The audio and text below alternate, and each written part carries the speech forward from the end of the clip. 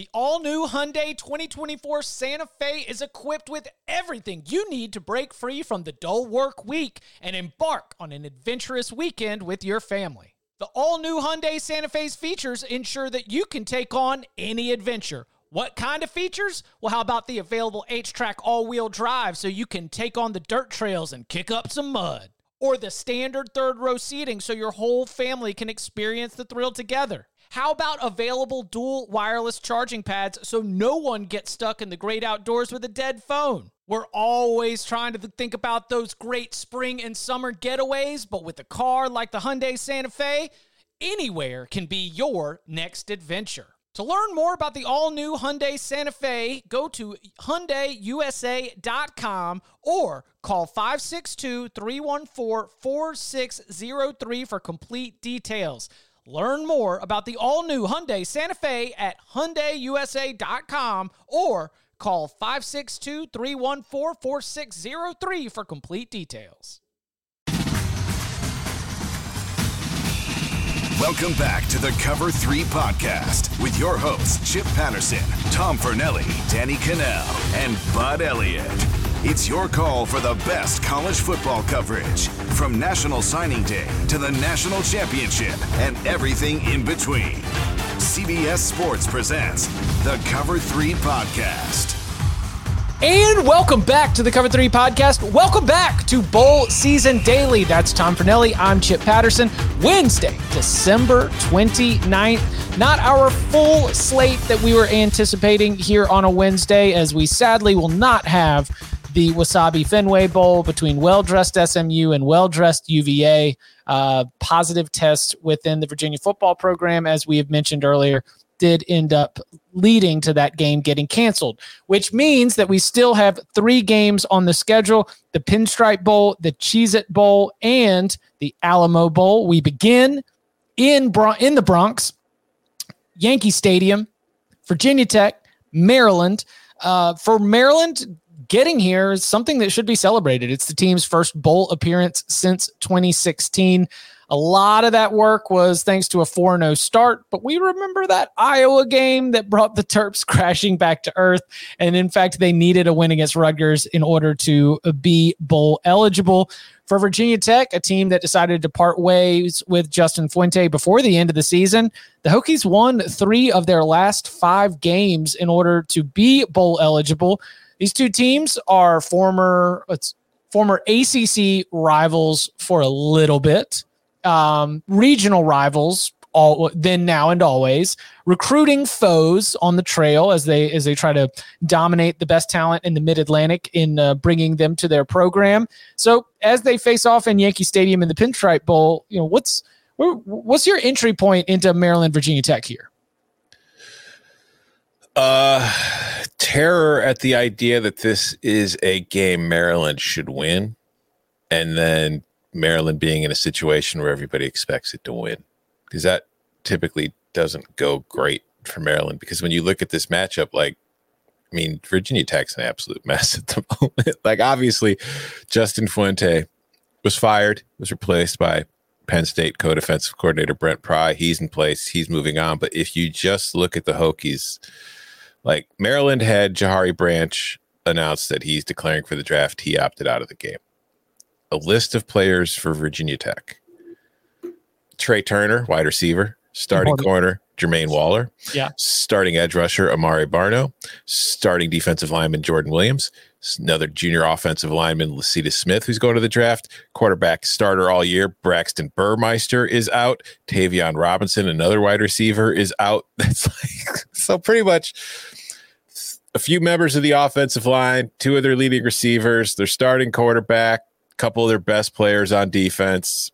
Could you look at what was the major concern about Justin Fuente from Virginia Tech fans during his time there?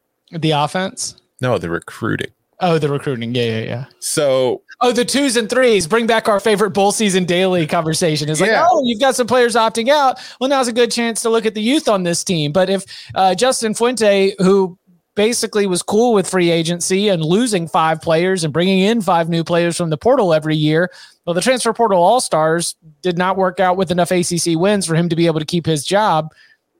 depth and personnel might be a cause for concern right here. Oh, yeah, that's another one, too, because Burmeister's backup quarterback, Knox Kadum, I think, he's gone, too. He entered the transfer portal and opted out of the game. So they're down to either Connor Blumrick or Taj Brooks, their third string QB, to start in this game against Maryland. And it's hard to be incredibly optimistic about what we're going to see from the Hokies, but at the same time, maybe we'll see a shocker. Like maybe it'll be a real Cinderella story where the Hokies, with everybody that matters missing, come in and pull the upset on the Terps in Yankee Stadium and they earn their pinstripes. But it's just, yeah, I don't have a high level of enthusiasm for this game because I do think that Maryland should win and Maryland should probably cook them. I say that with the knowledge that Talia Tungavaloa is capable of turning the ball over. Like you mentioned, that game against Iowa early this season, when he's under pressure, he just kind of closes his eyes and throws and hopes for the best. But I don't think he's going to be under that kind of pressure against this Virginia Tech defense this week or in this game. So I know the Terps have lost a couple key players, like especially at the receiver position where they have legitimate NFL talent that they're missing, and that hurts them. But I still think they're talented enough on offense that they should be able to move the ball with relative consistency over whatever's remaining of this Hokies defense. And I just have no faith in this Hokies offense to be able to do anything. Connor Blumrick is going to be getting the starting nod here at quarterback for Virginia Tech. And I love this take here. But from Roanoke.com, I'm just going to go ahead and read it to you. Here we go. So he and Braxton Burmeister had kind of become friendly. You know, he transferred into the program, and it was he had no idea that he was going to be necessarily transferring. And Braxton Burmeister's decision to leave and to go transfer somewhere else is goodness gracious. Okay, I guess we got to figure out what we're going to do here. He went out on the practice field. Here we go. We went out and practiced the day that Burmeister transferred, and everyone was kind of looking at me that day like, all right, Blumrick said, it's your time. Nut up or shut up. Yeah. Connor Blumrick, nut up or shut up. That's going to be your starting quarterback. I love the way that the Hokies competed down the stretch of the season, and I think that when we say the program is a mess and we say that we have no idea what the offense is going to look like, I think that Virginia Tech just finds ways to win ugly games. It's just kind of in their DNA. Yeah. And that's where those 3.5 points kind of have me thinking I would rather have the Hokies than be trusting Talia to be able to figure it out. If the Hokies can be as motivated under interim coach JC Price as they were to close out the season, then I think this could be a very dangerous opportunity for the Terps. And that's the thing, too, because defensively, Maryland's weakness was the run game. Like, they really struggled stopping the run all season long. So, Virginia Tech, you should probably expect to come out there and look to, like, again, they're down to their third string running back or quarterback. They're missing a couple receivers, missing some offensive linemen. You're probably going to be running the ball a lot. So I think that's going to be the approach. And I think that maybe, like, if you're looking to bet this game instead of the spread, maybe that's a reason to bet the under. It is a 55. Baseball stadium. Baseball stadium unders. But it is a hitter's park. So it's, they got that short porch in right field. I don't know. Maybe just you got to worry about them, just somebody reaching out and poking a ball over that fence there. But yeah. Here we go. First 5 under.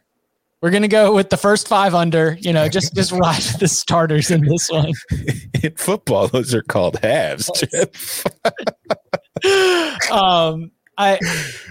Give me the Hokies for that one. All right. Yeah. Oh God, that's just dangerous. I will say, as we record this, as far as the money where I'm looking, 91% of the money is on Maryland. And the spread hasn't moved. And the spread has not moved, which kind of says something.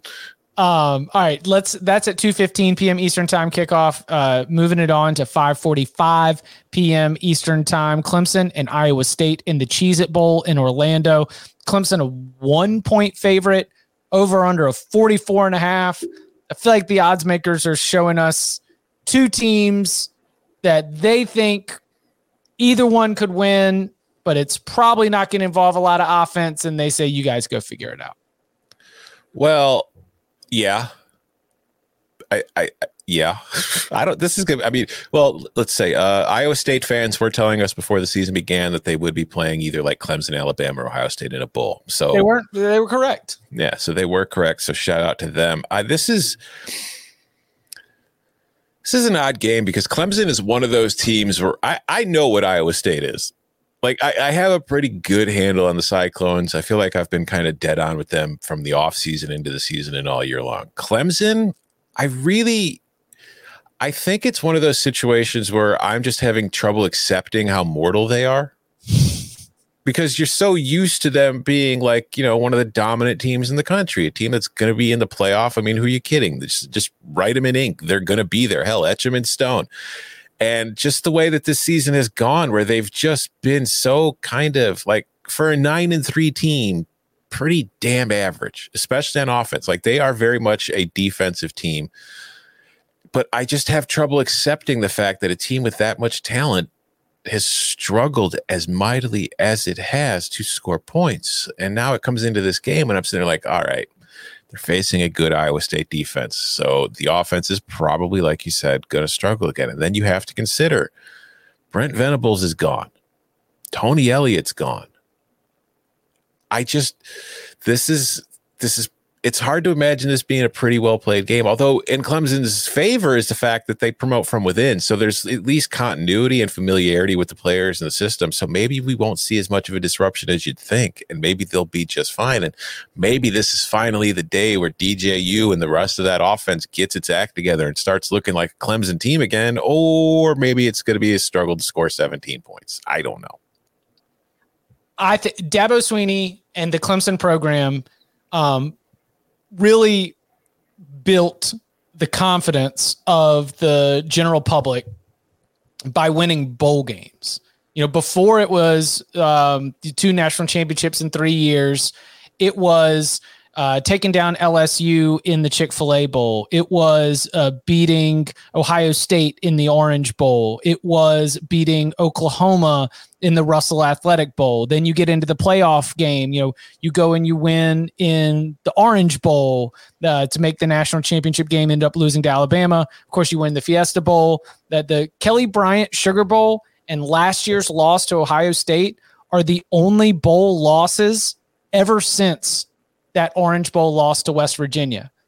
Dabo Swinney and the Clemson coaching staff is a plus value coaching staff when it comes to the postseason. And I think that that's where I'm going back, because I'm remembering that before they became this Galacticos like phenomenon in college football, they were slowly getting it done against Power 5 opponents in some of these bowl games.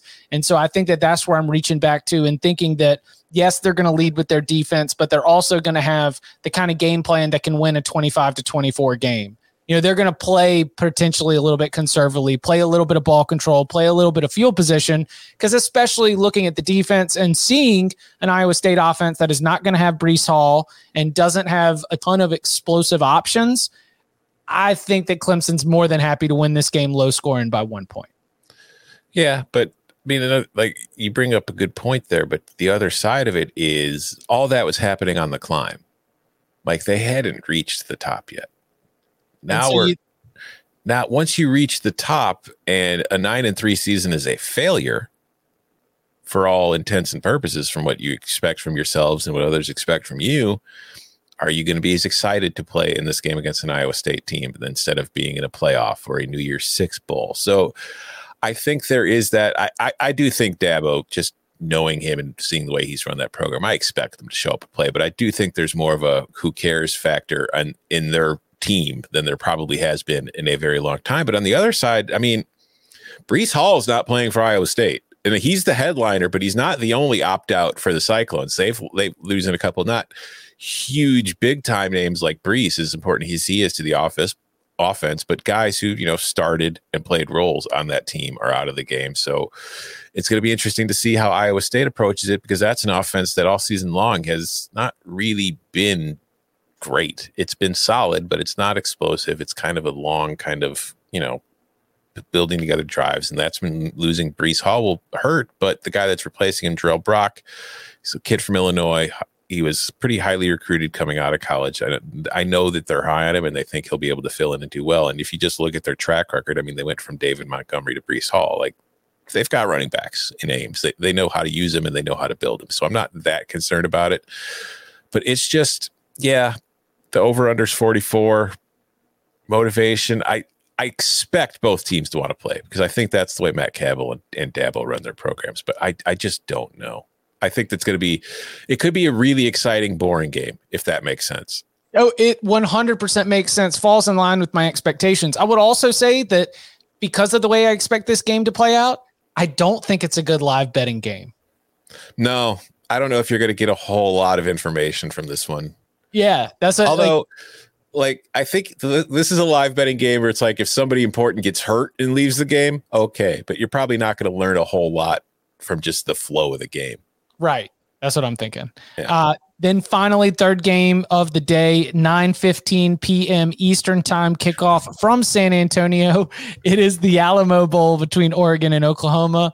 Why it make you chuckle so? I mean, this is today is just opt-out day, like, period. Like, we talked about Virginia Tech, all the opt-outs. Iowa State's got a lot of opt-outs. And then we get to this game, which, like, you look at it, you're like, wow, 2 top 15 teams playing in the Alamo Bowl. How did that happen? Well, everybody left. What's the full rundown? You've had a good job of being able to detail our opt-outs here on Bowl Season Daily. What's the Lincoln Riley's gone. Yeah. Well, I mean, obviously. Yeah, Lincoln Riley's gone. Alex Grinch is gone. Other members of the coaching staff are gone. Jadon Hazelwood not playing. Spencer Rattler's out, South Carolina. Have we heard for definitive that Caleb Williams is playing in this game yet? I believe he is. That he is. Yeah. Okay. So at least he's there. But Brian Asamoah is gone. Nick Benito's gone. Perry and Winfrey's gone. Isaiah Thomas is gone. These are just Oklahoma, by the way. Austin Stoner, I don't know. He's still kind of, there's a chance he plays. I don't expect him to. Theo Weiss is probably gone. And then on the Oregon side, their coach is gone too. He left for Miami. Kayvon Thibodeau not playing. Defensive coordinator just got the Nevada job. Defensive coordinator just got the Nevada job. Devin Williams is gone. Michael Wright is gone. Mele Usalawa Amave-Laulu. I hope I said that right, and I'm sorry if I didn't. He's out. DJ James is in the portal. Micah Pittman is in the portal. Like, obviously, Kayvon Thibodeau, Spencer Rattler, Cristobal, and Lincoln Riley, and Hazelwood, and those guys are the big names. But similar situation to like Iowa State and Virginia Tech. Maybe not superstars, but a lot of guys who were regular players, starters, saw lots of snaps. Not playing in this game. So I think my sneaking suspicion, and this is just gut, because the Alamo Bowl has a tendency to do this. I think this game is going to be awesome. Yeah, over. Yeah, I think Bob Stoops is going to have Oklahoma what's left pumped and ready to play. I think Oregon might start off slow, but once they feel the energy from Oklahoma, they're going to start pushing back. I just have this sneaking suspicion that, this is going to be a really exciting game filled with a bunch of players we probably aren't all that familiar with yet. Well, I mean, and just like Alamo Dome is a fast track. Yes. Like that, just like as a matter of principle, the reason why these games get crazy is because we have the Big 12 and the Pac-12, and we are putting them in a super controlled environment where they can just go out there and burn. And that is 100% something that both these teams are capable of. Does UTSA win Conference USA without the fast track of the Alamo Dome? People are asking. I think let's see. Was the Western Kentucky game in the Alamo Dome? Yeah. Maybe. Then people should be asking. Mm-hmm. I'm just saying, you build your team for it. It's the Alamo Dome. It's Scott Powers. Remember the Alamo Dome turf. That is what Gary Patterson said. Mm-hmm. Gary Patterson, TCU, Oregon. All these. I mean, this is an amazing bowl game. Wouldn't it be hilarious if Gary Patterson just showed up to be Oregon's interim coach for the Alamo Bowl? With it, yes, it would. Just changing shirts every quarter. Yeah. For those, I'm here to make up for what happened, boys. I'm gonna lead you to victory this time. The 2016 Alamo Bowl was at the end of the 2015 season. For those Cover 3 listeners who are not familiar with our references to the 3 overtime stunner that included TCU coming back from down 31-0 to win that game. And yes, it did involve Gary Patterson changing his shirt. Do your research. I think TCU was also like down quarterbacks because Trevone Boykin had gotten in a fight. Yes. At a bar the week leading into the bowl game. Yeah, it was who was starting in that game? Because I know it was the thing. Colhausen. Yeah. The lesson here, which we're getting off topic because they're not in any of these games, but the lesson here is TCU bowl games are always awesome, whether it's the Alamo Bowl or the original Cheez-It Bowl where Mulestein took over in that game against Cal. It's like, I'm going to miss Gary Patterson at TCU because you can always count on those bowl games to just be something. The Alamo Bowl will always deliver, and Bowl Season Daily always delivers. You can follow him on Twitter at Tom Fernelli. You can follow me at Chip_Patterson. Tomorrow, Thursday, 11 a.m. Eastern time. It is our final bowl locks. That means we are going to give you all of the Thursday picks. So watch live at 11 a.m. Eastern time for exclusive Duke's Mayo Bowl, North Carolina, South Carolina locks, as well as the rest of the day. And then we will take you all the way through the end of the bowl season, including the college football playoff semifinals and the New Year's Six. We will also be back first thing in the morning, bright and early, with a Bowl Season Daily looking exclusively at Thursday's games, and we'll continue the process on through the rest of the bowl season. You can follow him on Twitter at Tom Fernelli. You can follow me at Chip_Patterson. Tom, thank you very much. Thank you.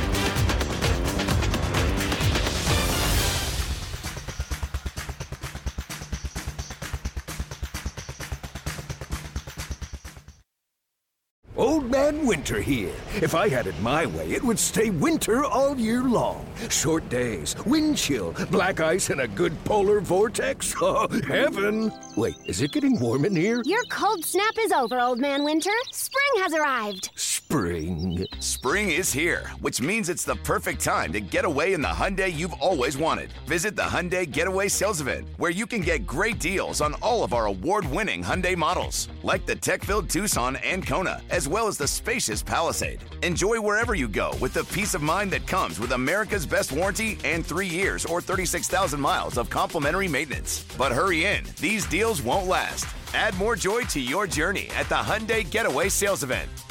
Now get 0% APR or up to $1,500 bonus cash on the Hyundai Tucson. Now, during the Hyundai Getaway Sales Event.